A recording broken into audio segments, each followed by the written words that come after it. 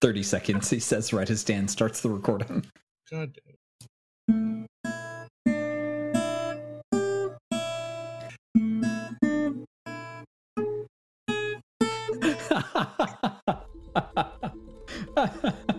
That almost makes it better.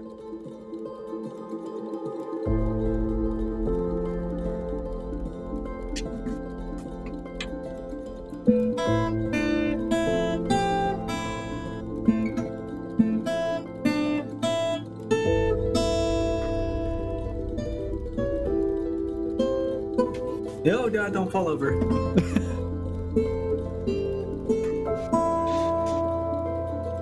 Okay. I'm gonna do it one more time. Hopefully one of them is good.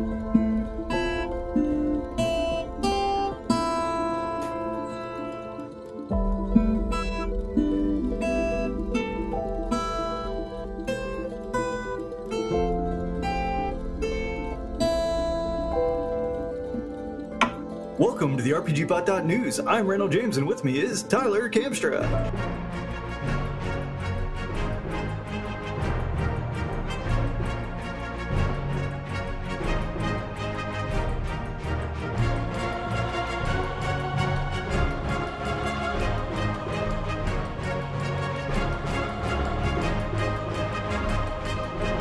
Hi, everybody. And Ash Eli. Hey guys, what song is that again? Yeah. It's a little spooky. Yeah, it's gonna be topical. We'll come back to it. So, Tyler, what are we doing on the news today? Well, today we're going to talk about the Y files. No, the truth's out there. That's all I'm saying. So Paizo has recently released another major supplement for PF2, Dark Archive. So Dark Archive is the supplement for all things spooky, otherworldly, supernatural, and out there in general. So this is a book full of like ghosts and cryptids and like time distortions, and yeah, like if you took the X-Files into a fantasy setting, here you go. Okay, so 100%, like as I'm reading the book, so there's the two classes and we're going to talk about that. They're great. But when reading the rest of the book, I'm like, this is like Monster a Week from the X-Files, and it's reminiscent of my childhood, and I love it. In a lot of ways, yeah. Okay, so I want to paint the picture, right? There is the Pathfinder Society. We all love the Pathfinder Society. Tyler, do you want to describe the Pathfinder Society? Corporate, industrialized murder hoboism. Okay, so basically the FBI. We can all agree. A little more grave robbing. Let's not say anything that gets us put on a watch list, yeah? Okay. That's good. Okay.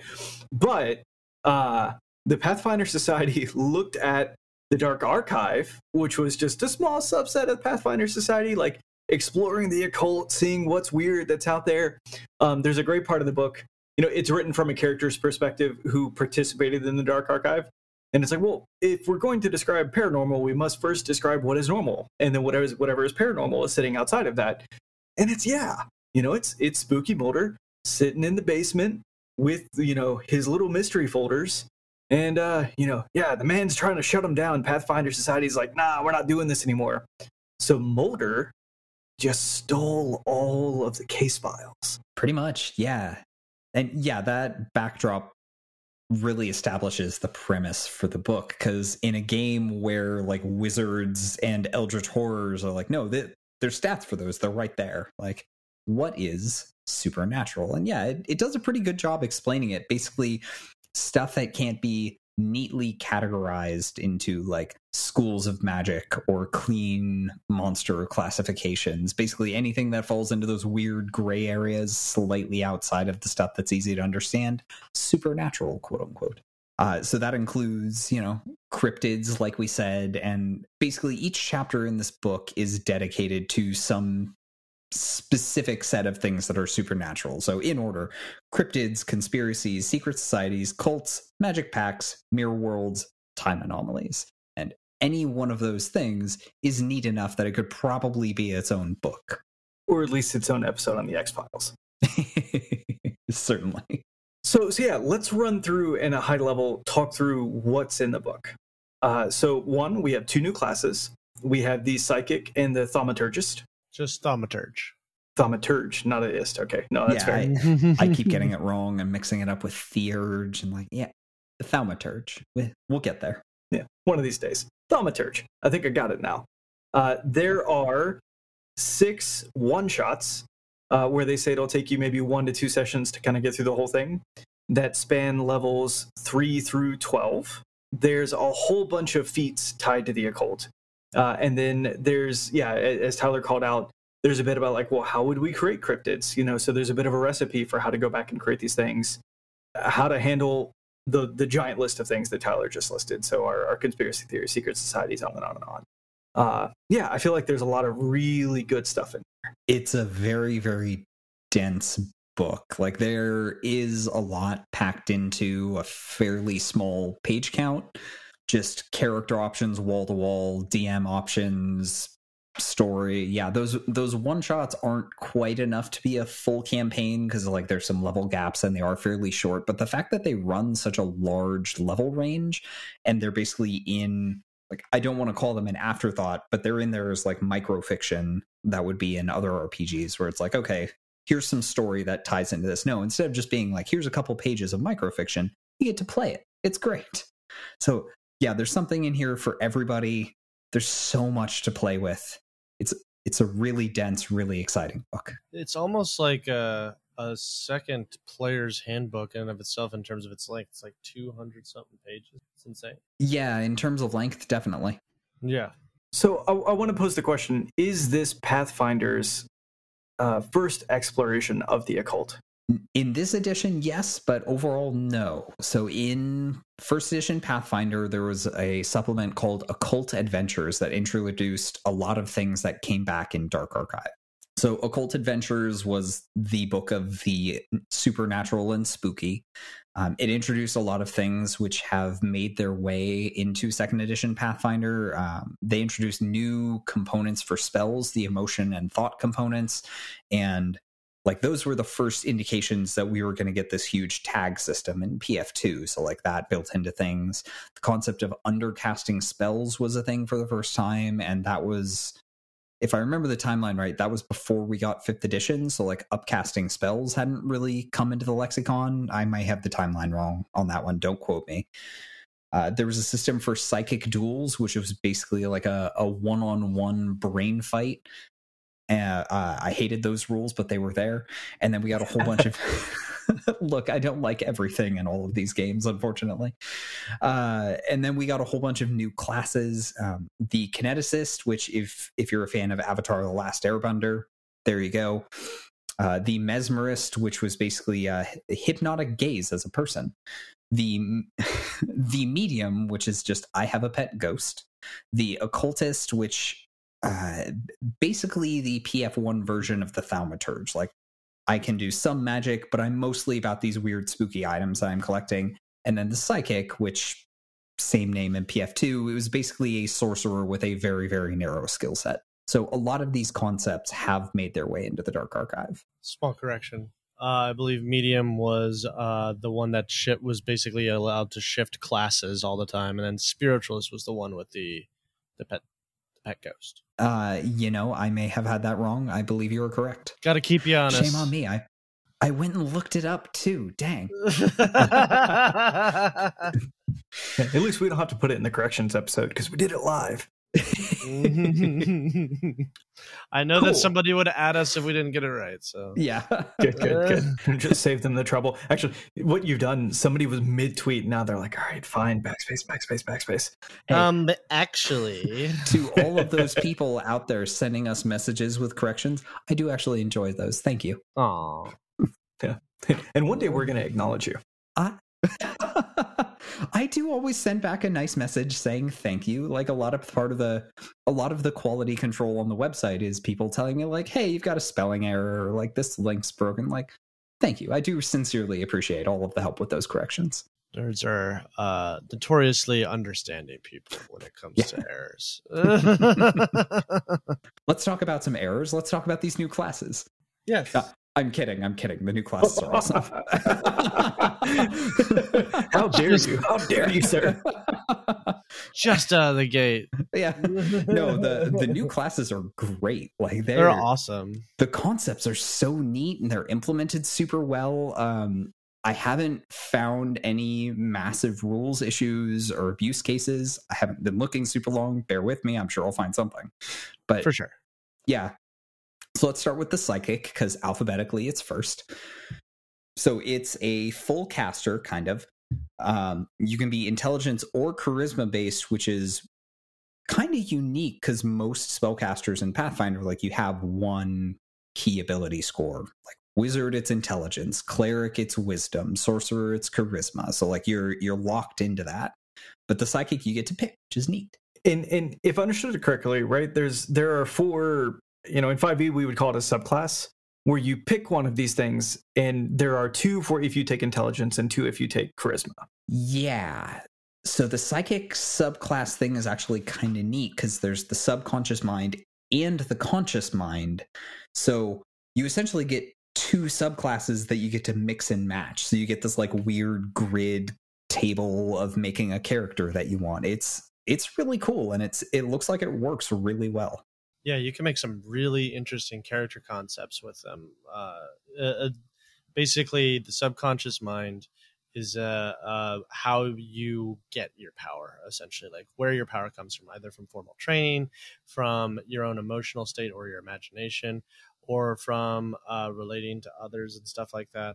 And then the conscious mind is how you focus those powers. So there's one for like, you focus on telekinetics, you focus on manipulating energy in forces like either increasing energy or reducing energy, or I forget some of the other ones, but there's a bunch. There's like 5, I think. Yeah. Manipulating people's minds, like either to read their minds or to soothe them or something like that. And all of them have their own spells and abilities, and it's all, you can make a really unique character. Like no 2 psychics will be the same. If you want an easy comparison, like if you're thinking, oh gosh, that's too many subclasses if there's 2 of them per character, think of it like the make and model of your car. So it's like I have a Ford sedan. Fiesta. Say Fiesta. Sure, I have a Ford Party. Yeah, Ford Fiesta versus like a Ford F-150. So you've got, like, you can mix and match there to get exactly the character you want. And yeah, there's enough diversity of options that you could play a ton of psychics and never have them be the same character. Although I'm going to poke at that analogy, it'd be very difficult to get a GMC Fiesta. That's why I went for like the style originally. So it's like Ford sedan, Ford pickup, but I ruined it. No, that's a good point. Okay. Yeah. Look, you wanted a Ford Party. I can't blame you. That's fair. Okay. Cool. Notably, they do work a little bit differently from other spellcasters. The psychics' big emphasis really is on their cantrips. So, just as an example, Mage Hand. If you play D&D or Pathfinder, you're probably vaguely familiar with what Mage Hand does. Creates a little magic hand that can pick stuff up. Now, the Mage Hand generally can't pick up stuff that's super heavy. In D&D, it's like 5 pounds. In PF2, it's something with light bulk, quote unquote. So that's like a cup, a potion, a dagger, a small weapon, something like that.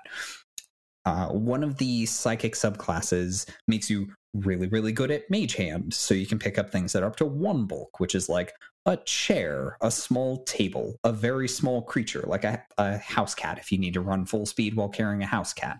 Eventually, you get the ability to make a whole bunch of Mage Hands, grab someone, and move them around. So, like, there's cool stuff that you get to do beyond what you can do with a regular cantrip, and a lot of times you unlock those by spending focus points, which are, they essentially recharge on a short rest if you're coming from 5e. So I want to ask about this as somebody who hasn't spent a ton of time in Pathfinder 2nd edition. There were pieces of this that reminded me of different spellcasting classes from 5e. So the idea of using focus points to amp my spells to make them more powerful, and to add kind of I'm going to use the word like a meta around the magic. It felt a little bit, like meta magic with the sorcerers.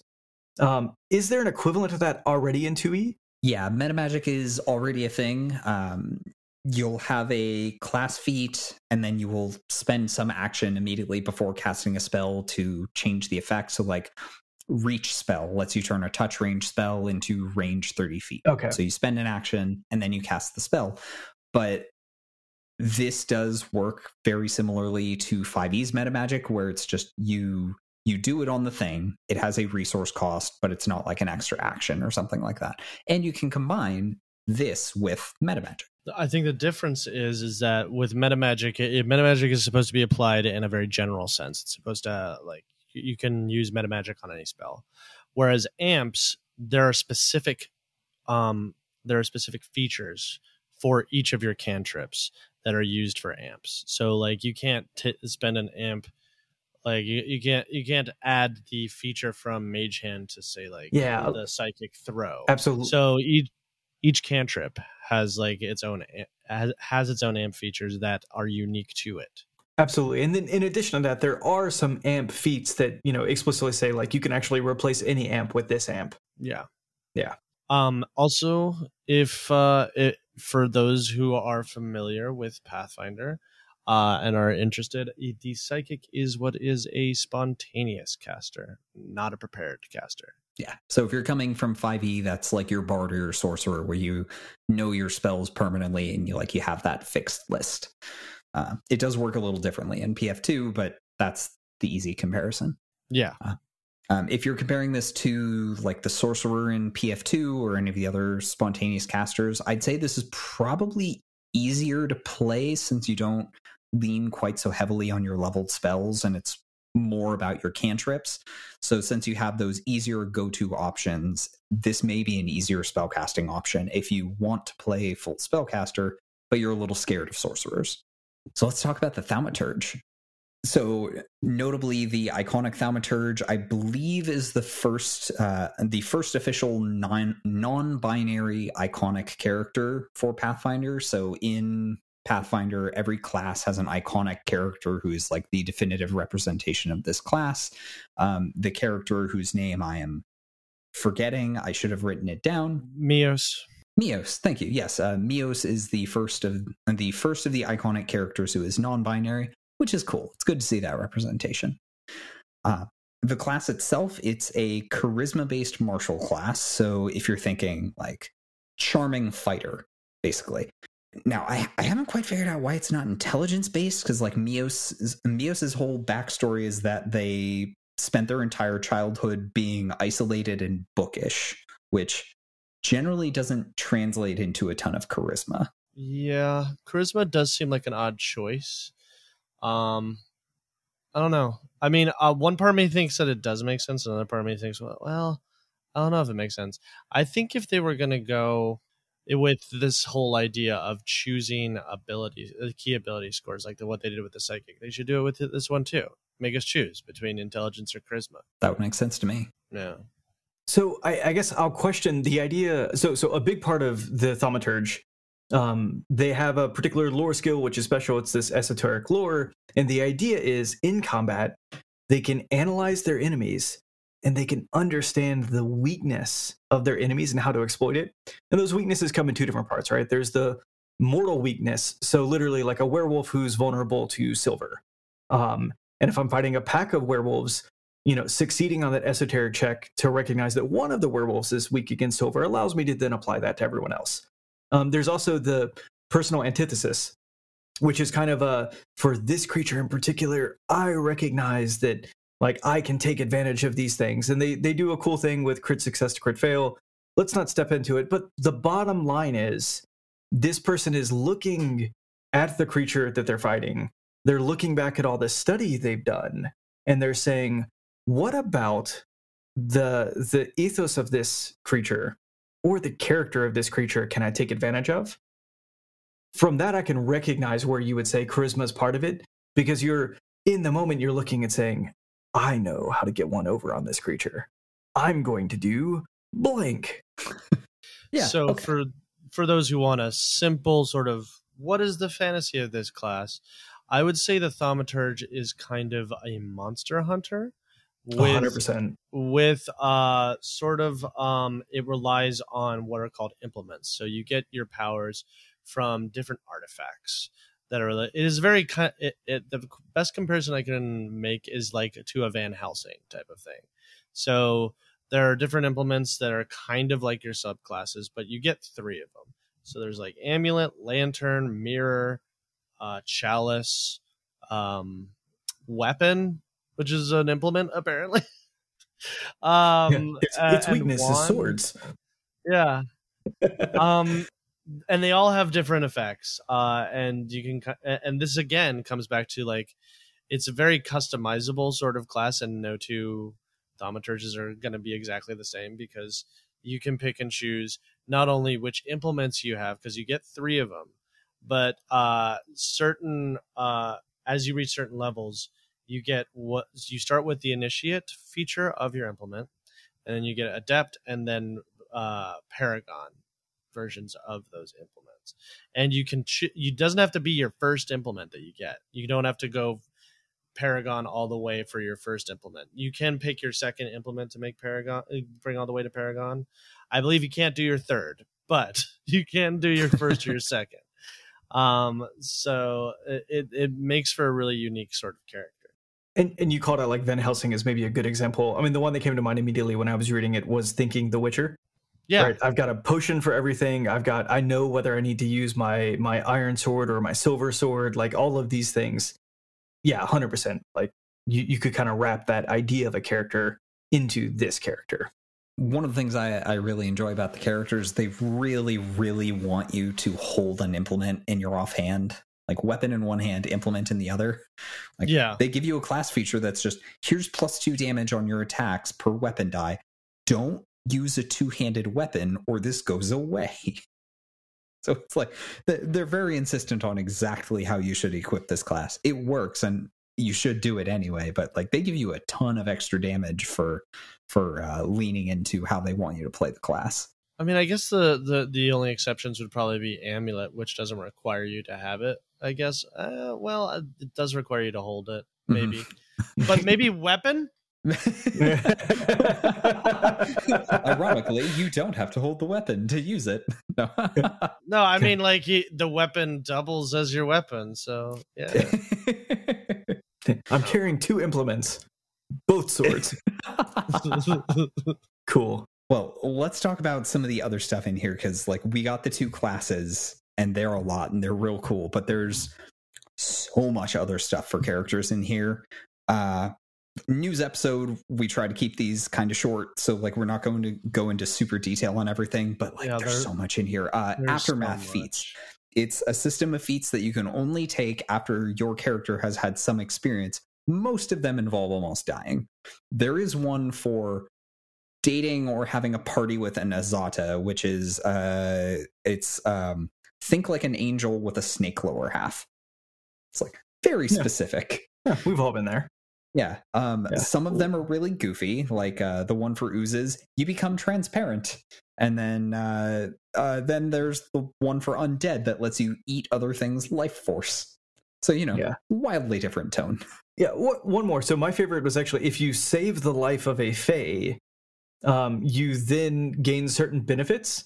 But if you die too many times, you become a fae lost, not in the Feywild. What is it called here? I think it may still be called the Feywild. Oh gosh, in the Feywild, you're lost. Yeah, no, but it's basically and there's like a special ceremony where the rest of the party has to throw a 3-night bender, like a festival in your honor with items offered on an altar that would like celebrate your life, and then a party the rest of the time in order to get you to come back and be not dead. But if you come back, you are now a fae. I just want that to be like the raise dead ritual for every. Well, like I'm looking at that's a hell of a retirement plan, right? Yeah, right. I need you guys to throw me a 3-day bender party to get me come back, or I'm retiring. So it's up to you. Yeah. We all have to make sacrifices here. That's all I'm saying. Let's see. So there's also feats around cryptids, weirdly only for rangers and druids. I haven't figured that one out. But they let you do cool stuff like, I'm a ranger and I've just emerged from hiding and I'm blurry. Like some of these feats are really cool. You can get an unseen animal companion, which is basically, what if my animal companion was also a rogue? There's some new occult skill feats that let you do some like weird voodoo stuff like crystal healing. There's a whole system of deviant abilities, which are class feats that are like something weird has happened to you or you've been subjected to magical experiments, and you can do stuff like shoot lasers or breathe fire or cool stuff like that. Like if you want to give your character superhero abilities, or if you're like, I really wanted to play Wolverine in PF2 for some reason, there you go. Yeah, there's a lot of really cool stuff here that can make a really unique character. Yeah, and I think those feats are open to literally any class with DM permissions. So like there's just a ton of options added for literally everybody. There's a new versatile heritage. There's a new versatile heritage called Reflection. It's like you are a clone or you popped out of a magical mirror. You can be your own evil twin. You could be the good twin. Yeah, actually, they have a sidebar in there for like, what if you want to be the good twin? It's like this mage has been conquering the world, but we have, perfect. There's some new variant domain spells for clerics that are basically like, what if I worshipped this deity so much that he gave me magical powers, but I was still a heretic? There's a new patron for witches called Pacts, which is the concept of a patron is already very transactional, but what if it was purely transactional? What if it was like, fine, I'll teach you this new spell, but you're going to very explicitly do this thing to get it. And then building on that, there's more class feats called bargained contracts, which are, I take a class feat, some other creature has a contract with me. In exchange for that contract, I get something neat, but that creature has a button that they can press to make my life miserable for a moment, whenever they want. So the DM just has this button for like, your character is now stunned or something. Like, I have decided that you shall suffer. Womp womp. There's a time mystery for the Oracle, and then like scattered throughout the book, there are just spells and items and spells and items, and they're just everywhere. Like everything ranging from like a kit for hunting cryptids to mugs with a false bottom. There's a spell that is just what if time disintegrated? It's real cool. Yeah, take advantage of it. Yeah, there's a lot of cool stuff in here. If I had one major criticism, though, for Dark Archive, is it is not organized very well. It is kind of a mess because it's just like, rather than like saying, here's all the new character options, here's all the new feats, here's all the new spells, it's more of like, here's the classes, here's an adventure, here's some features, here's another adventure, here's some more features, here's another adventure. So it's just like, it's so disjointed, and I wish that they would have taken another organizing editing pass at it. Like, put the adventures all together in one section at the end. Put all the character customization stuff in its own section. Yeah, I mean, if you're lucky enough to land on the right page, in a lot of the pages, they have a table where like, this table tells you what page to go to find each adventure. Or this table tells you what page to go to find each feat on this feat list. And they're organized alphabetically. First thing, you have to find those tables. Yeah. Aren't they just right at the back of the book? Well, I'm talking about the tables that are like throughout. Like if you look at the class, it'll give you, okay, well, here's the features in alphabetical order. Go to this page to find these feats for the psychic class, for instance. I agree with you guys. Like the organization does not make this a good reference book. I think they're leaning really hard into the fact that people are using the online SRD for actually looking up the rules. Like, they're expecting people to buy this, maybe use the adventures, read it through once to learn the material, look at all the pretty art. But after that, if you're building a character or whatever, you're going to go to Archives of Net this. For sure. That makes sense. And I guess that does give them some familiarity. That gives them some flexibility there to, arrange things in a way that feels like they're telling a cool story. And I do think like that, I feel like for a lot of Pathfinder books, that's my takeaway, is they're presenting a resource as something you actually want to sit and read cover to cover, which, let's face it, is harder in other systems. But it does work in these books. And the trade-off is that when you just want to open the resource and use it as a resource, which is just go to the page of the thing you're trying to find, it's often quite difficult. Yeah. I haven't tested the index in this, but like in the core rulebook, I have had just a heck of a time with the, let me go to the index to find that a thing that I want that should be super obvious. Nope. Yeah, this has been my complaint for Pathfinder 2e from the beginning, is that their books are just not organized very well. Yeah, but they're fun to read, so that's something. They're fun to read, and they have great art, and the system is really cool. Just organize it better. That's all I ask. So I feel like we've made a pretty good argument for, like, if you're a player in Pathfinder 2, why you want this book. Both the Psychic and the Thaumaturge are really cool classes. There's a lot of really awesome additional feats that you might want to add. I want to talk about, if you're a GM for PF2, why you want this book. Yeah, there's a lot of cool stuff in here for GMs as well. We talked about turning creatures into cryptids, so there's kind of a template system. You can basically take any creature, slap a template on that thing. It's a cryptid. Now, if you want a robot giant rat, you got it. If you want a mutant unicorn, there's art for it. It's terrifying. Yeah, I hate it. It's going to haunt my dreams forever. It looks too buff. Have you guys noticed that? It looks too buff. Like, that's what's weird about it. What's like the creature at the bottom of the ocean with like the circular tooth mouth? Like, it has one of those mouths, and it's like, why do you have that? Yeah. What are you going to do with that unicorn? Cuttlefish? Is that I don't think I mean a cuttlefish. Either way, teeth in circles, always bad. Just accurate. Step on terrible. Yeah. But yeah, like the cryptid templates are super cool. So the 4 that we get, right? Robot, mutant, ancient, and legend. I think it's actually called like rumored or something, but it basically describes a legendary creature. I wrote legend in our show notes, so shame on me. But like the rumored one is basically, you know why photos of cryptids are always blurry? It's because the cryptid is blurry. Yeah, and without ruining anything, like one of the adventures that they give you, it's a rumored creature, and the story for it is whatever the rumor is, the creature manifests as this. Oh, that's neat. So the shape of the shape of the creature is actually affected by the rumor. So you can steer the creature towards being one thing or another by getting the general population to believe that the creature tends to take this shape or tends to behave this way. Imagine a story where, like, I have a house brownie, and my house brownie is super friendly, and we get along great. And then people in my house start talking about, it's like, oh, but the house brownie's stealing things. The house brownie's going to start stealing things from you now. So you've got to change the story. Yeah. So it's essentially a tulpa, which is like, I don't know what that means. A tulpa is a type of creature that gains its power through people's belief in it, and it gains its behavior, and it's it changes its behavior to suit the legends that are told about it. So 100%. That's exactly what we're talking about. Yeah. Yeah.